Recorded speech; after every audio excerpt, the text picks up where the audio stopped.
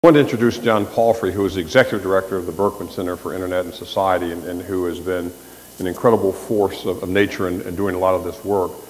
John is a very, very dangerous person, incredibly dangerous. He has a reckless disregard for any barriers or boundaries when it comes to technology. And I want you to listen very closely to what he has to say today, because I'm sure that Mr. Ames and all the other people who are responsible for this university and building are going to be turning in their graves when they hear somebody who's on this faculty talk about Harvard with such disregard and disdain as John Palfrey will do. But that's what it's about. That's what he does. And the good thing is that all of these sessions are interactive. So after John's presentation, we will have an opportunity for discussion. I want you to think about your questions, your issues, and your perspectives on these issues, university, and the broader topics that we'll be discussing today. But he's a professor of law here at Harvard. He's a graduate of Harvard Law School. He's written scholarship on the issues of the outer boundaries of technology. He is an amazing blogger, and he's one of those people, even when you think he's asleep, he's watching you. He's dangerous, I tell you. But please welcome to the microphone, John Palfrey. Thank you. Professor Ogletree, if Mary Wong didn't recognize herself after that, I definitely don't recognize myself after that, particularly the reckless part. I don't think I've ever been called that, but I'm going to try. I will channel Charlie Nesson, great friend and mentor to me too, who is not here. And to Charlie, I wish you were doing this instead of me, but I'm going to do my best Charlie imitation. As a Harvard Law School student, I took 2 classes in this wonderful room. It was differently organized at the time. It had sort of an amphitheater in it. One was I took the basic course in lawyering from Professor Ogletree, learned what it meant to be a lawyer from a great man, for which I am always grateful, still hearing your words. The other class that I took in here was evidence from Charlie Nesson. That was a different experience. Also from a great man and truly great teacher. In the Harvard Law School curriculum, there are a bunch of classes you have to take, right, in the first year. That's changing, thanks to Dean Kagan and Martha Minow and others. There are a bunch of classes that you're recommended to take if you want to become a lawyer. Evidence is one of those in the second year. And as a student at the Harvard Law School, how many Harvard Law School grads are there here? You will have remembered a moment, if you were of the generation that had the possibility of learning from Charlie. You had 2 choices. You could either take evidence from somebody who was going to teach you the rules of evidence and prepare you to take the bar and be a lawyer, or you could take evidence from Charlie. And if you take evidence from Charlie, it's quite a different experience. You go in, even though he wrote the case book on evidence that everybody else teaches, you will not learn the hearsay rule. You have to know. You will not learn the hearsay rule. But you will learn something in a room like this about the nature of truth and the nature of truth in a digital age. Charlie is somebody who asks enigmatic questions and then expects you to run behind him and figure them out. And so that's the purpose, I think, of this 6th conference. He's asked us to figure out what is the nature of university going forward in a digital age, and we're supposed to unpack it while he lies flat on his back listening out there somewhere. So here's the tour that I'm going to do, if I can get the wireless mouse to work, or maybe not.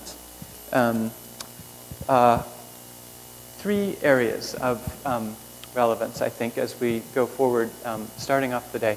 One is from the perspective of students, another is from the perspective of teachers, and last, the perspective of the university. What does it mean in an era in which students, as well as information, are born digital to be a university? What does it mean to each of us? Charlie uses as a teaching mechanism the Necker cube. It's this turning, spinning thing that when you look at it from one angle, it looks one way, and from the other, another.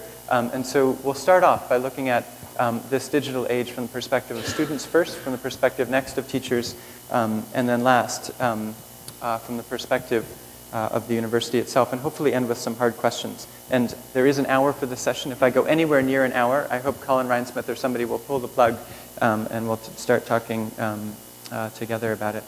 So 4 attributes, I think, of students in this era who are born digital. Nicholas Negroponte gave the opening session last night in the Casperson room.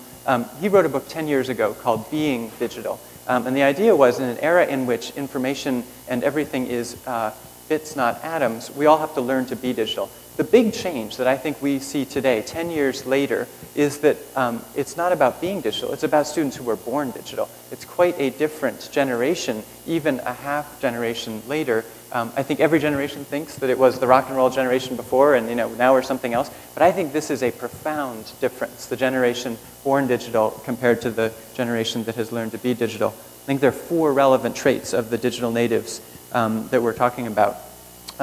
This crowd of people relate to information incredibly differently. This crowd of information is always on. It's always got some digital device attached to them in some ways, always focused somehow on the converged environment of digital media. I think this means a great deal for us as a university to think about what it means to teach a generation of digital natives as they enter the academy.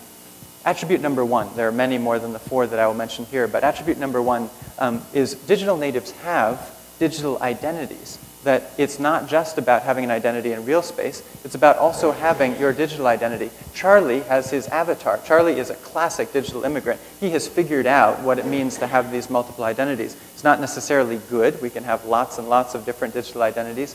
But think about those who are entering school right now. It's a Facebook account, it's a MySpace account, it's an avatar in Second Life, it's a blog, it's a journal, it's a video clip on YouTube that creates the digital identity parallel to your identity in real space.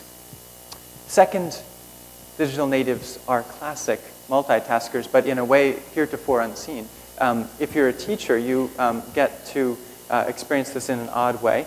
In this building, I teach a little seminar upstairs in the Morgan courtroom, a cute little room. And for the last several years, every single student has had a laptop in front of them. That is a huge difference from previous generations of teaching somebody. The Socratic method in this great room is ordinarily Elizabeth Warren, a great contracts professor, turning to Professor Ogletree and saying, Mr. Ogletree, please stand and state the facts of the Harry Hand case. It's quite a different matter when, in fact, everybody has a laptop in front of them, and all of a sudden you're talking about something important like democracy or somebody who's died in a case, and you'll hear laughing out there among digital natives, and you'll wonder, what are they laughing at? And of course, it's an IM conversation. Everybody's got multiple IM screens going while you are teaching them. Not necessarily a good thing, but plainly something we have to come to grips with. Third and relevant, I think, both from the perspective of the student, the teacher, and the university, is the nature of the information itself. Digital natives are born to presume that information is born in a digital format. What does that mean? It means it's ultimately completely malleable, right? It means that if it's a photograph, it's not taken on a camera that you then take down to Franti Digi and get printed out. It's on the back of your digital camera. You just keep clicking, right? And then eventually, what do? You upload it to Flickr, and you have it go out in an RSS feed to anybody who wants to receive it. In the video context, it's not Hollywood necessarily, where you have to go to a place. It's the video that you take with your cell phone, or the video that you take and edit with a fancier camera and upload to YouTube, and then somebody makes $1.6 billion selling that technology and the stuff you created to somebody else. In the context of books, right, we still read books, thank goodness, and continue to read books, but the print itself is ultimately searchable, right? Research now means a Google search to most digital natives. That's where they go, and increasingly so if Google and Harvard and others succeed with the Google Books project. But the digital natives have come to perceive that the media that they're dealing with is in digital format right from the start. Last trait of digital natives for this purpose, and far and away the most important, is the extent to which these young people are creators. This is a huge shift from previous generations. The extent to which, yes, they're still couch potatoes, but you're able to treat information in such a way that you can provide a feedback loop. This is one of Charlie's favorite themes, the feedback loop. You have some information, you have information from wherever. It might be from Jamaica. It might come to a Jamaican member of the diaspora in Hartford, and you participate through a feedback loop with that information. Think about the scholarship of Yochai Benkler at Yale or Eric von Hippel at MIT Sloan School. They've talked about new modes of production, both in the open source context and in the economy broadly, but different incentives promoting creativity. That's a huge change from what we've seen before. And perhaps, if the audio works, we will have a few examples, but maybe not for now. This change is ultimately from consumers to creators. The idea is we've gone from a generation of people, all of us who are digital immigrants, who presume that we're consumers of not just technology, but also the content, what Hollywood sends us, what Disney sends us.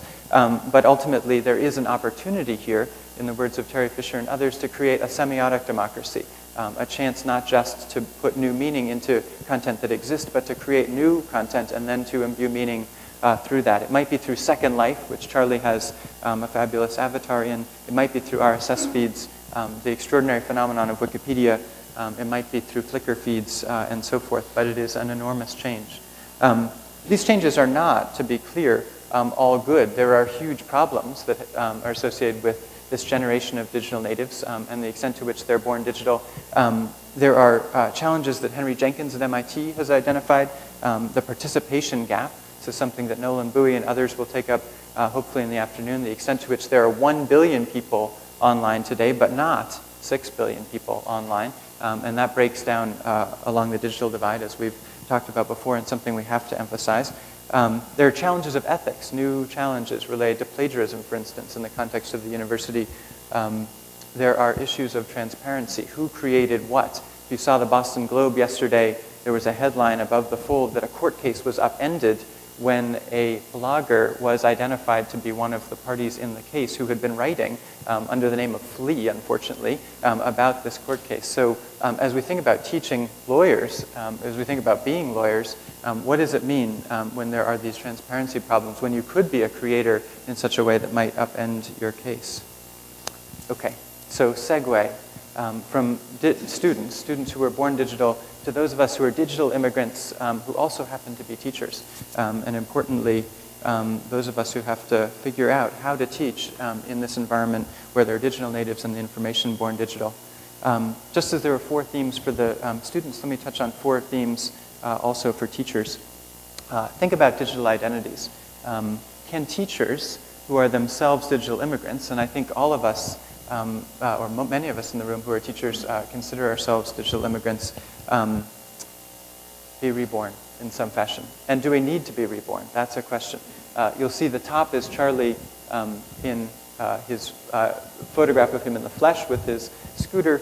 The bottom picture, for those who can't see or don't know, that's Charlie's avatar. It looks maybe a few years younger, but about the same shape. Some people slim themselves down further than Charlie has. That's a digital form of his scooter, but importantly, that's the digital form of Ames Courtroom.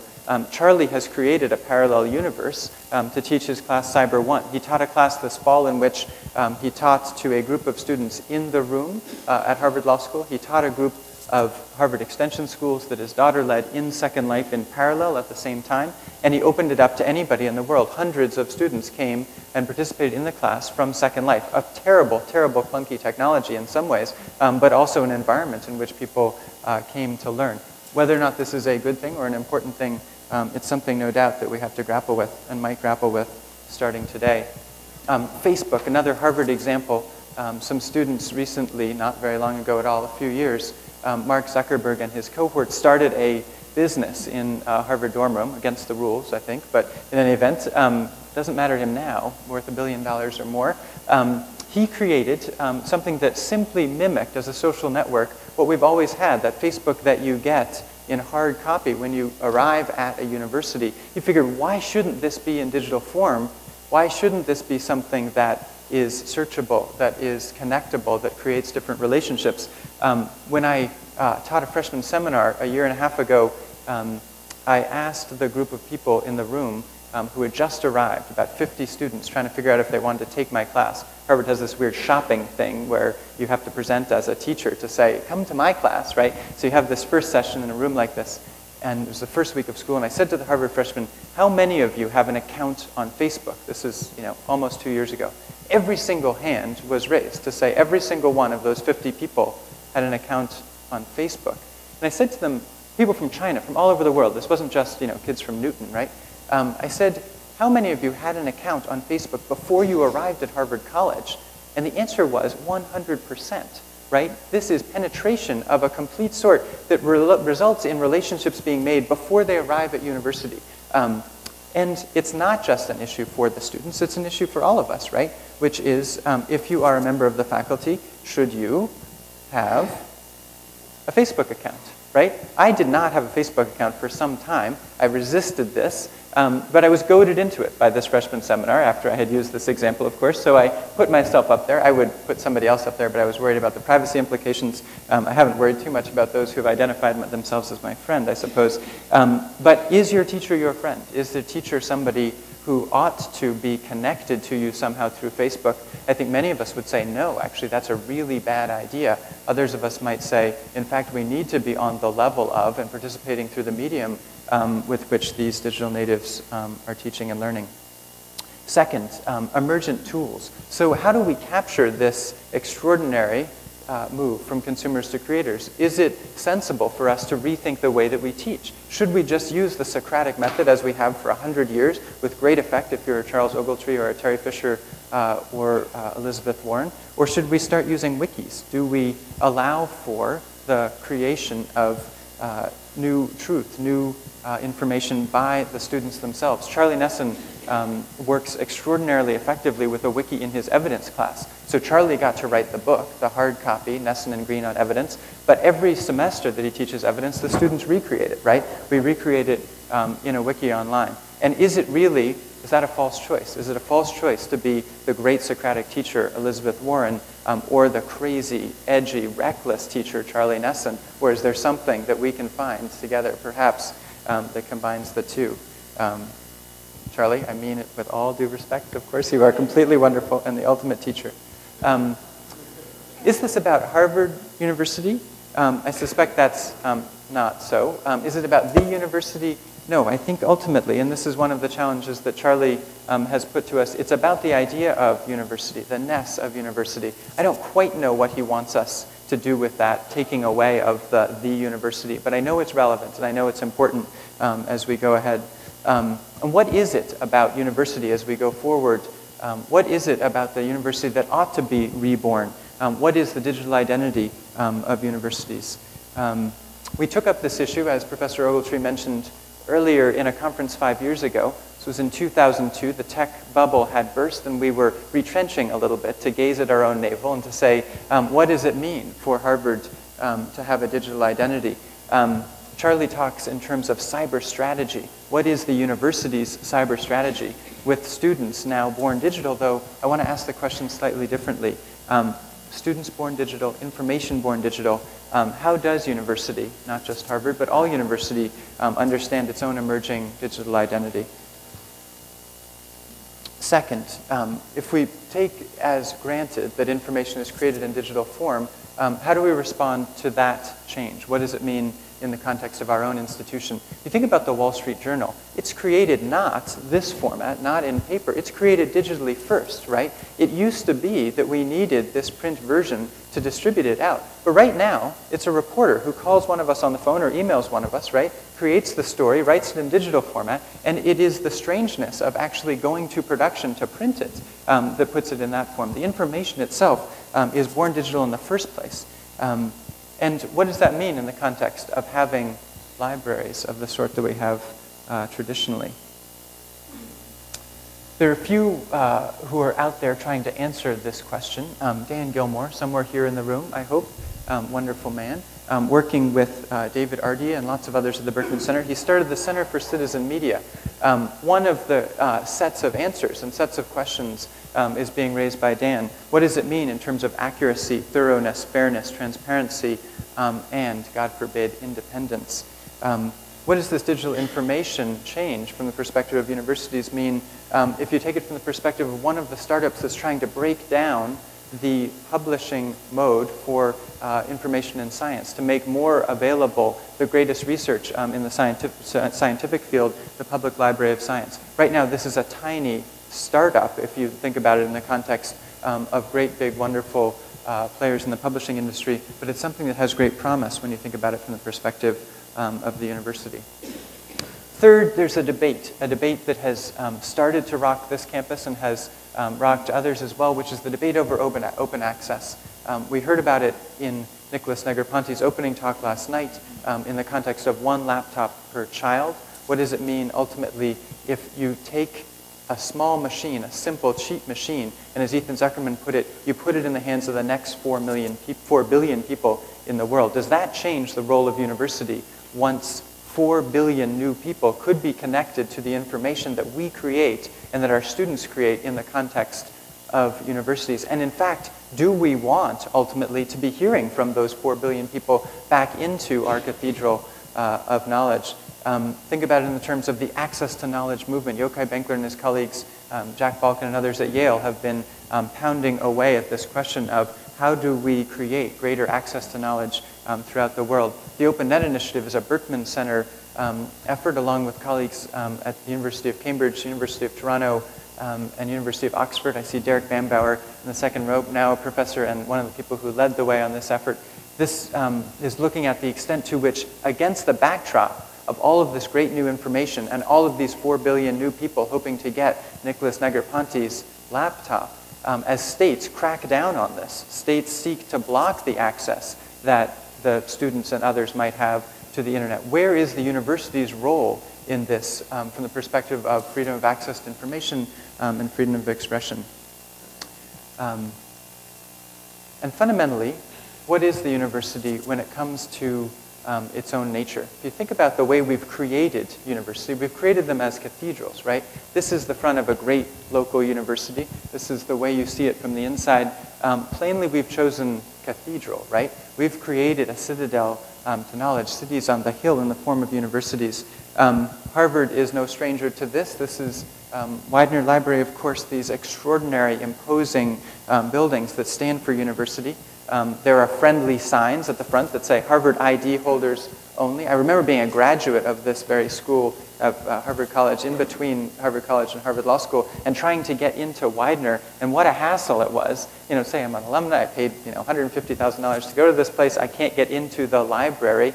Is that the university that we're creating in a digital age? Is there any reason why that red sign is there, not just in physical space, but in digital space? That red sign is up outside our digital door, and that is a big issue at the moment for the universities, especially when you think about what Yochai Benkler has taught us.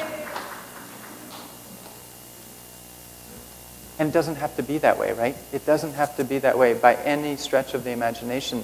John Wilbanks and the Science Commons crowd, Anne Margulies and the Open Courseware crowd, lots of others who are creating really, really cool things that are ways to get around this issue. I think one of the questions, not to turn it back to the navel-gazing, but is for Harvard to ask itself today and every day from here on, which is, what is Harvard's answer to OpenCourseWare? We don't have one, right? We have wonderful experiments, but we have no big, huge, fabulous response, or much less a big, fabulous complementary effort to what MIT has stepped forward to do with OpenCourseWare. Let's figure it out, Harvard, but let's figure it out, Cornell, too. I see Tracy Matrano, a great leader in this space, sitting here. She and others could join together, and no doubt is in many ways, to get this sort of thing going. Okay, so we've looked at it from the perspective of the student, from the perspective of teachers, from the perspective of the university. As we go forward today in the workshop format that will come, what are the hard questions that we're presented with? One of the cool things about this conference, if you didn't go to is2k7.org, I urge you to do so from your laptops right now. Those of you who are digital immigrants or digital natives, log on and you will see a series of questions. This is a great idea that Charlie had, which was put up a tool that allowed people to ask questions in the 6 months leading up to the conference. It teed up a series of questions that we want to talk about today, and people got to vote on it. 7,000 votes were cast in favor of what are the most important questions. I pull upon some of them here, but urge you to look at what we all created as well. So here's one. We are very grateful to the sponsors of this conference, one of which is Reed Elsevier, a key player in this business, no doubt, somebody with a stake in the game, but also a place at the table in talking about this future. But also Google. What is the relationship between the university and corporations like Google? We create a fabulous opportunity in the context of this deal that Harvard and other libraries have struck, that Sid Verba and others have championed here. But what is the proper relationship between the university and these corporations as we go forward in this digital age? Should we be striking exclusive deals with Google? Should we be striking non-exclusive deals with Google? I don't even know what the deal is necessarily, but what is that relationship? When you have digital natives who are downloading and uploading music with absolute, complete, utter disregard for intellectual property law, which we know from survey after survey, what, in fact, is the proper role of the university in responding to those cease and desist letters that come by the thousands to our digital doorstep? And now when those letters have changed, not from cease and desist letters telling people to stop what they're doing, but to pre-litigation letters, is it the job of the university to be the handmaiden of the recording industry and deliver them to the literal doorstep of our students? Or should we do something else? Should we say no? Should we fight back? Should we be impish? And what is the right thing by our students and by our own broad mission? Second, and one that I suspect is inside baseball for some, but to me seems really, really important. I'm obsessed with librarians. I think librarians are the best. Librarians just rock in all of the political battles relevant to internet. Librarians are just awesome. If you're Terry Martin, you're the head of the library, the great Harvard Law School library, or you are the incoming professor who is the head of Harvard College libraries, how do you spend your money? You go to the dean and you say, I need more money. How do you do that? What do you spend money on when information is born digital? What's the best way to invest in libraries today? If you were to start a new library, would you build Widener? Would you build Langdell over here in that format? How many students go and take a recorder off the shelf? How many law students are there here? Anybody recently a law student? How many has ever gone and pulled out FSUP, da-da-da-da-da, right? You don't do that anymore. Would we build that? Would we invest in that? Or do we still need some version of the cathedral in which to house it? How should we think about it? I think there's a parallel problem as Professor Martin and others invest not just in books but in digital services, things that allow us to have access to knowledge in some context for some period of time by virtue of a subscription. If there's not a for sale doctrine in digital works, Tony Rees and others have written on this topic, what does that mean about paying for subscriptions? So if Terry Martin spends a large amount of the library's budget each year giving us access to fabulous subscription services, and the minute that the university's endowment goes down and his spend goes down, do we not anymore have access to all of that which we were giving our students access if there's not a digital for sale doctrine? You don't buy the book and stick it on the shelf, right? You don't necessarily have access on an ongoing basis. Does that change in any way how you invest in a digital age? There are, with gratitude, several people in the room who are funders in this space. The Mellon Foundation, Omidyar Network, Hewlett, the Knight Foundation, MacArthur, fabulous foundations. What is the role, ultimately, of philanthropy in the context of funding and sustaining the generation of new knowledge, when the generators of knowledge could be those of us in the cathedral, but when there is a whole lot out there in the bazaar? What would you do if you were John Bracken at the MacArthur Foundation, who had the charge of figuring out this new media thing and figuring out how do you invest in this? And is it about business models? Is the answer actually not to look to John Bracken at the MacArthur Foundation or somebody at Omidyar Network, but rather to look to Google? Is the right place to look to business models? Is the right place to look to the New York Times and Times Select? Derek Bach has asked us to look at this question and relook at this question, and I think it's essential that we keep doing it. What is the role of the extension school in a university of this sort when we could reproduce our knowledge and share it with lots of other people, but that becomes a business in and of itself, a revenue generator that might bring with it things that we're not prepared for? I told you I was obsessed with librarians. This is just sneaking in one more librarian comment. I think one of the things that seems really interesting is the extent to which library scientists are thinking about their job really, really differently. They're thinking about what is the role of the research librarian or the person who is helping guide students in this digital space. When Wikipedia is the first authority that pops to the top of most searches, I love Alexander Hamilton. If you search on Alexander Hamilton, the first thing that pops up is not an article by some great scholar necessarily. It's the Wikipedia entry. Now, people like me, obsessed also with Wikipedia, go in and prune this entry on Alexander Hamilton. So I have a pretty good sense that it's pretty cool and has lots of other information there that's useful. I trust that Lewis Hyde out there is pruning the Benjamin Franklin page on Wikipedia, and that lots of other great people are who expert on things and are caring for this. But what is the role of the librarian when a citation to Wikipedia might be the first instinct of a new generation? And something that dominated the discussion yesterday in the smaller group who was preparing for this, what is the impact of an outdated copyright system? I think it goes without saying that this copyright system was not created for an environment in which students were born digital and information was born digital. It's hundreds of years old. Terry Fisher, in his book Promises to Keep, has outlined the problems this has wrought in the context of the entertainment industry, but think about it across the board, not just for the entertainment industry, but with respect to the university. What does it mean for us to be operating in an environment in which the copyright system doesn't map to the practices that we have, whether it's as students or teachers or others? Pat Akhterhaz and Peter Yazzie are doing an amazing project in best practices, which seems to me one step forward. There are new models along the line of the Copyright Clearance Center and otherwise that can help. But is the role of the university to take a leadership position with respect to copyright? Should we be out there helping to improve the system, to change it, perhaps not just to throw out the old system, but to improve it in ways beyond the small experiment? And again, if Harvard is thinking about its response to OpenCourseWare, what is its response to the outdated copyright system? Okay, so those are some hard questions. I refer you to is2k7.org for more, and no doubt you have others in your mind. But just by way of conclusion, to point back to the conference program and to point to the work of a few scholars who have done great work in this field. I wasn't involved in the design for the conference program, but it has a lot of dots on it. And I was trying to make over what do all these dots mean. Again, this is trying to puzzle through Charlie and what he wanted us to get out of this event. Knowledge beyond authority. I'm not sure what that means either, but I suspect some people do. The dominant figure in our field for a long time has been Larry Lessig. He was the first Berkman professor a decade or so ago, a wonderful man who may be listening out there somewhere. And he wrote the most important book in our field, perhaps most important before Yochai Benkler's Wealth of Networks came along.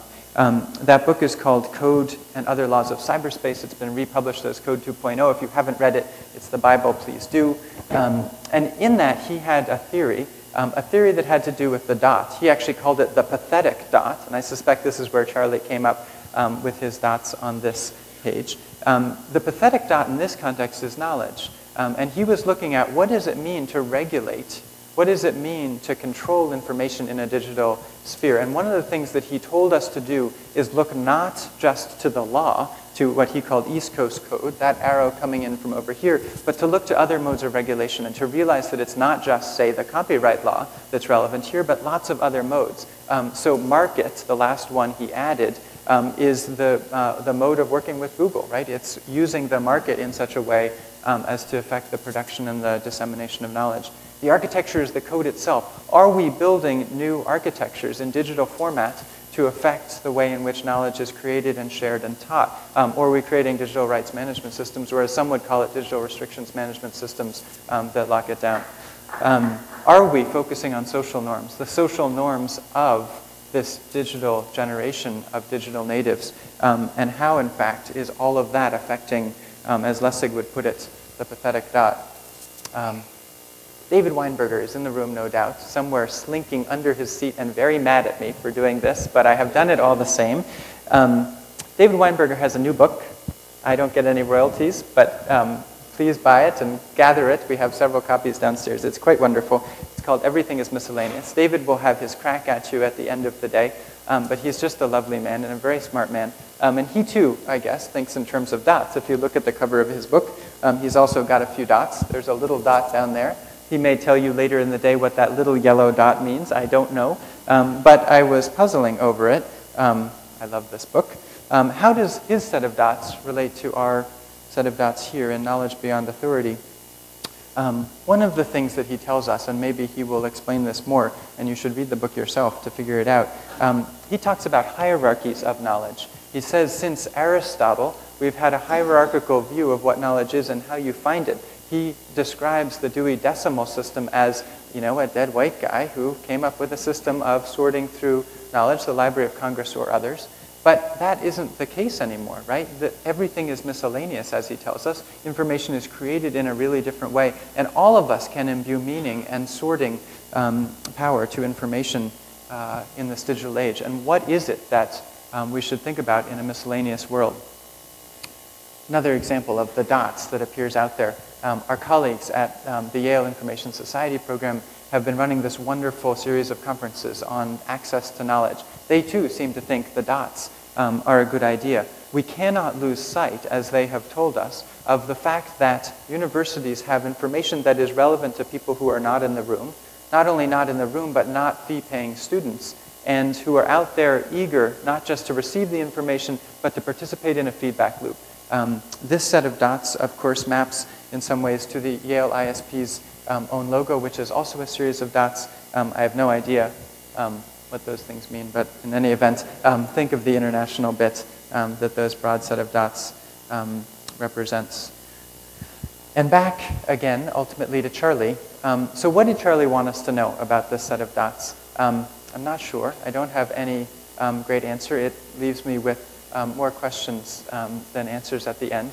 But what is it about this logo that, in fact, was his version of these dots? And what is the version of the dots that we can make of it? What are the new connections and new networks between people, but also information as we go ahead? So, last slide, I promise, and then I'm going to turn over to Professor Ogletree to let people respond and talk about it. Two things. One note, historical note. It was more than 10 years ago that Dorothy Zinberg and Charles Nesson held some first little conferences on this topic at Harvard. But it was 10 years ago, in a few months, I think, that the Berkman Center was created. And we will be going into our 10th year in the coming academic year. And we look forward to celebrating that time with you. At the Berkman Center, we are thinking about what is our role, ultimately, in this whole story. We're thinking about what does it mean to be a research center, the center that Charlie started and several of us have inherited. What does it mean to be an inclusive research center when our students are born digital and information is born digital?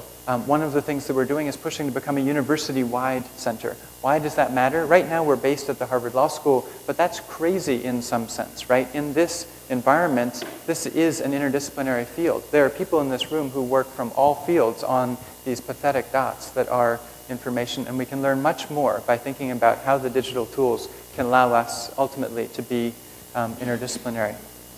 But more important than what the Berkman Center does, I think, is what all of us do. Slightly cheesy title that Henry Jenkins had for an article in the Chronicle of Higher Education, but he wrote about university with a Y-O-U. I think it's helpful, though, as a closing note. We're in the era of YouTube.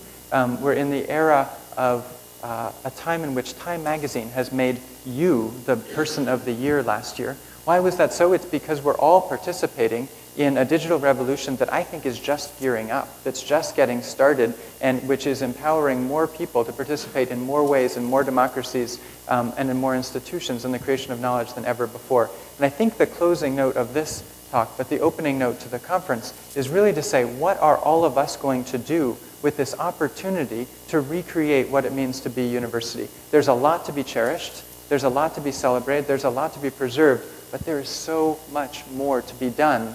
There's so much more to be done if you think about being Juan Carlos and others starting a new center in Italy to do this kind of thing. So much more to be done if you were thinking about building the next library.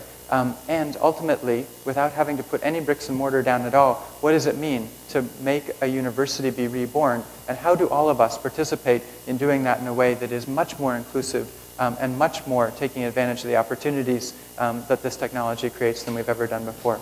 So with that, welcome and thank you very much.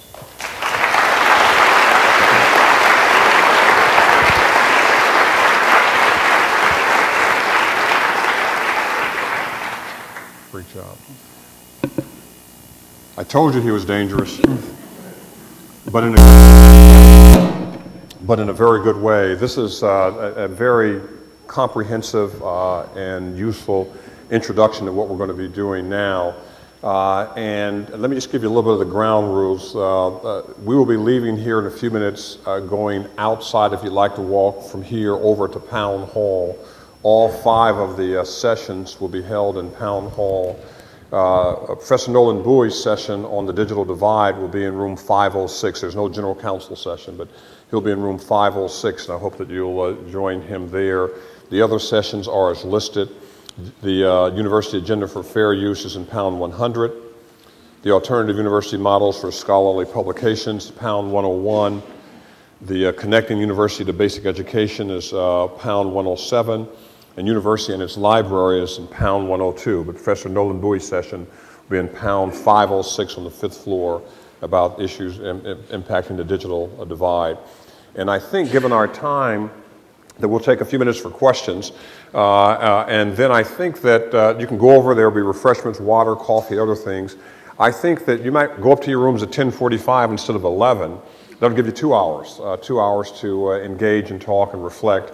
There will be boxed lunches on the first floor at 12:45. You can pick up your boxed lunches, continue your discussions, walk around the campus. And then the afternoon sessions, as listed, will start at 1:45 until 3:30. And then we'll take a break. We'll come back here to do an overview and analysis of what's going on. Now, downstairs, there are some students. They are not watching this on the internet. They are preparing to take the bar exam. You never know that they're actually not watching this. It's Barbary, after all, right? This is not your class. I hope they are not IMing when they're trying to become lawyers, but you never know. This is Harvard University. So be quiet as you leave, but let's take some questions. And I'd love it not to be questions, but rather just a dialogue discussion among the group. I'm not... and there's a microphone here. Yeah, do we have microphone passers? Who wants the first comment in the plenary session? It was that good, huh? No comments. Ethan? We're going to put me on the spot, huh? Yeah, well, somebody's got to do it. Okay. JP, one of the interests that I have in all of this, as you well know, is the question of how the internet internationalizes or fails to internationalize some of these issues. I think one of the most interesting possibilities out of this about becoming a digital university, a university where it's theoretically possible for anyone to participate, is this idea that there's a great deal associated with what we think of as Harvard that suddenly becomes a great deal less exclusive when we're suddenly sharing this courtroom, whether it's in Second Life or whether it's in cyberspace, with potentially billions of other people.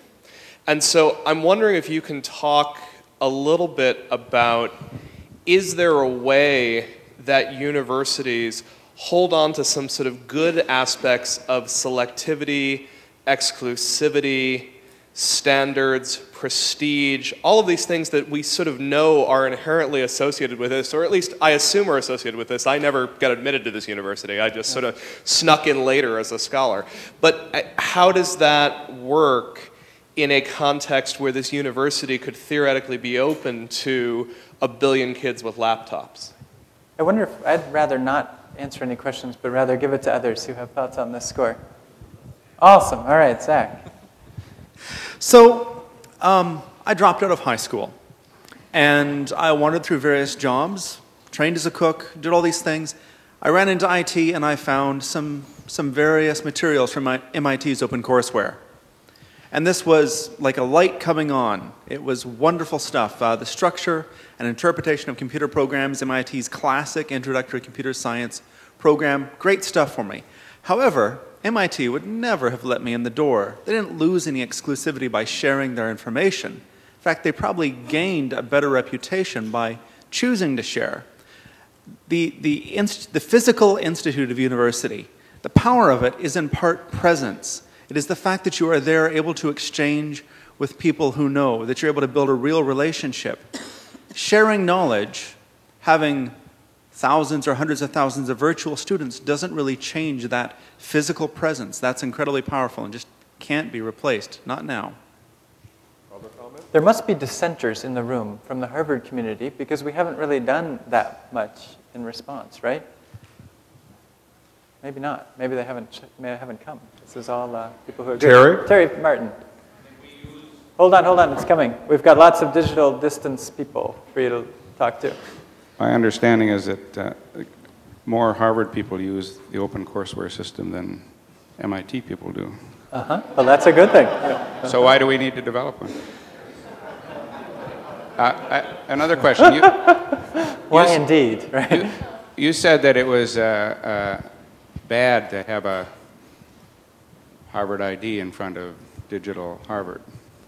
And yet you're taking money from Reed Elsevier, who I give several $1,000s a year to. I suspect several is a large version of several. On the condition that we don't share it beyond Harvard. Fair enough. Anyone want to respond to that? Yeah, back row here. Do we have other mics that could go around? Or just one? I'll speak up. All right, but we want you on a mic because we've got distance people. So not so much a response to the Reed Elsevier question, though that is a serious one, but MIT's OpenCourseWare, it stands alone. It's unique at the moment. What happens as more and more institutions enter that fray, and how do they differentiate themselves? And does it matter as much, or does that elevate the role of the individual, and do we get institutions, universities start fearing citizen professors in the same way that mainstream media fears citizen reporters, citizen journalism? Before you pass the microphone, what's your thought on your question? Say again? What's your thought on the question that you raised? As a librarian, I'm interested in who's going to be creating knowledge in the future. I don't take a position on where we go with it. Okay. Some questions up front. Here's the microphone. It's going to take a moment to come on. It's not going to work. You'll get next one. Can we pass to somebody with that mic, please? Sorry, it'll take. You're on. One of the things. She's not actually. She's on. Oh, she's This is okay. actually Yeah. on, yes. One of the issues in the Closer. courseware is that one of the big effects is on small universities around the world, small colleges, schools, where it's the instructors who use the open courseware, and this has an enormous impact. It's not just citizens, professors, people in their homes in Newton that are using it. Comment over on the left side. At the end of your time at one of these major universities, you get two very different rewards. On the one hand, you've gained, hopefully, a body of knowledge. One and hope. then the other, you get a sheepskin.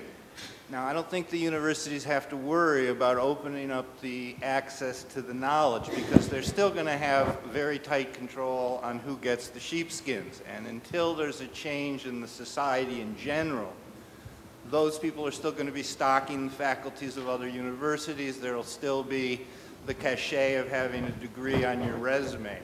And so those are very different kinds of rewards that one gets for affiliation with a university. And I don't think they're necessarily in conflict. I think it's a great point. Would you mind passing the mic to Professor Terry Fisher right there in front of you to put him on the spot? In IS2K2, Terry Fisher moderated a panel which was talking about, among other things, the brand of university. And he had a lively dialogue among people here. And there was not necessarily consensus that we should do this sort of thing for not necessarily reasons of control, but reasons of brand. And Terry summed up at the end of that with a line that I will never forget, which was, yes, doing this will dilute Harvard's brand, and yes, we should do it anyway.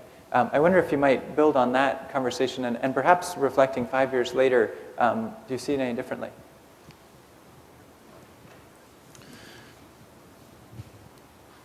Well, I think actually the environment, both at Harvard and in the university community as a whole, has shifted in the preceding years in the direction that I was intimating at that conference. I think there is an increasing recognition that it's the responsibility of any great university to reach ever outward and not to conserve its resources, not to conserve the economic power of its brand. An example of that would be the ongoing Google book search system, in which not just Harvard but several other major research universities are deliberately forfeiting what you might think of as their comparative advantage in harboring the greatest collections of books in order to confer access to the same body of knowledge upon the world at large. Now, a slipperier question that was slippery then and still remains slippery, I think, is dilution of the quality of the service that can be delivered to the constituents physically located within the university because one is investing energy and time in the world at large. As faculty members spend less time supervising PhD dissertations, teaching seminars, and lavishing time on their own students because they are reaching ever outward, the quality of the education within the walls may begin to diminish. That's much more worrisome in my view than the dilution of the brand.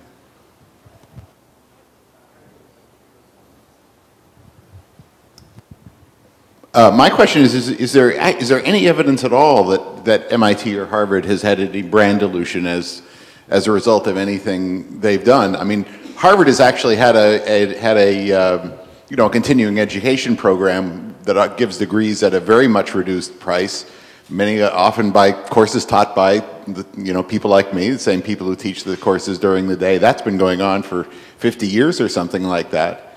I personally sit on both sides of this because I'm a part of the gatekeeper. I'm a member of the Harvard College Admissions Committee, and you can go today and watch my entire spring term Harvard College course that these people go through this incredible screening process to get into. It's up there for free today if you want to watch it, but somehow people still keep applying to Harvard, and even though they could have even watched the course a year ago. So I just don't, it's not, I think we're kind of assuming there's going to be a brand dilution effect if we give all of this stuff away, but there hasn't been the slightest bit of the beginning of an edge to that. And I guess one thing I would say in addition to the mere quality of the sheepskin, the quality of the sheepskin is associated with the quality of the people who get it. So the admissions processes at these universities are playing some kind of, however valid,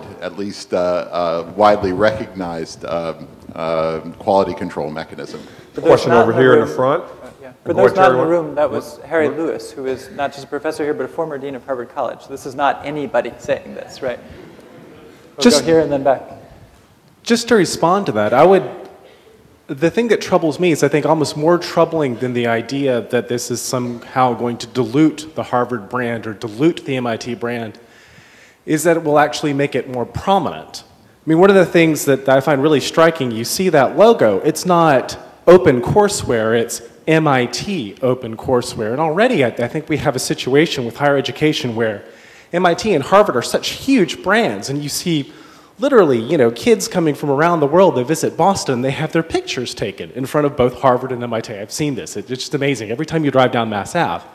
And so I think maybe we need those cathedrals anyway for photographic purposes? Huh? Maybe we need those cathedrals anyway for photographic exactly, maybe purposes. So. But I think it expands the brand, it strengthens it, but I think the danger is it becomes almost as much of a marketing tool, a way of strengthening the brand for the purpose of strengthening the brand as much as it is for extending knowledge. All right, there's questions here and here and Nolan here. really wants it too. And Nolan, go ahead. I attended the Berkman conference that I believe was titled Digital Identities. Right. And I very much recall Terry Fisher's comments on a panel discussing brands. And he said that the Harvard brand was treated very much like Ferrari treats its brand, in that it creates a artificial exclusivity through its admissions process. It makes it very expensive, and it sues like hell when the brand is breached or misused. I then sat on I led a dinner panel discussion talking about the issue as to what Harvard's role and responsibility was to communities beyond its Ivy walls, to Cambridge and Boston, to Massachusetts, to the United States, and to the world. And I believe President Summers spoke to that issue and essentially said that Harvard makes more than this adequate contribution to the local community, the national community, and to the world by teaching and writing and research and producing global scholars and leaders, and that implying that there was no other obligation to disseminate knowledge from Harvard with the Harvard brand. I'd like to hear more about that later today. Okay. Question in the back. Where's the microphone over here? Whoever has it. I was moved over here. I was moved by the comment that the quality of the sheepskin is really in part the quality of the people who get it. And I'm thinking of the ways, the multiple ways in which we exclude from the start. I mean, you can watch this in early grade school. We exclude people from even trying to get it who could be just perfect quality. Here are a couple of things that I'd like to put into the discussion. No corporation will spend money or effort on any kind of venture that they don't think will succeed. And that's true of people too. Kids won't study, won't put in the effort to learn something unless they figure that that venture has a reasonable chance of being successful. It's possible to watch, generally in subtle ways, but sometimes in startlingly overt ways. It's possible to watch kids get taught that they will not succeed while they're being cajoled to put in extra effort. I'm wondering whether the democratization of education that this open digital environment provides, I'm wondering whether that can help break some of the ways in which we rule people out long before they ever get to the admissions office. Well, finish the paragraph. What do you think? You wonder. What do you think? It will or will not rule people out? I'm not sure. Given that lots of people will speak with great passion about trying to break this down and that we haven't succeeded yet, I don't know whether this is the case, but I'm here at this conference hoping that somebody in this world will have yet other ideas about that. So far, what I've watched, I mean, I am a watcher of schools. I will see people, not too many who are malevolent, but there are those too, but people who really see themselves as very benevolent, nonetheless preserving a system that automatically excludes kids from the start. Okay. Sometimes by as subtle as a method as saying, look, I don't want to badger you. I mean, I don't want to give you a hard time. You are just not going to be ever a math student. So let's put you somewhere else. Okay, let's take a couple more comments before we break. The microphone, okay. Hi. I'd like to first of all say thank you. It's a wonderful assembly of people who are very smart and have access to resources, sort of a super network of networks, and I think there's an incredible power that comes from that. I'd like to float something, and I work with brands and other things. The thought is simple. Brands become great one way or another.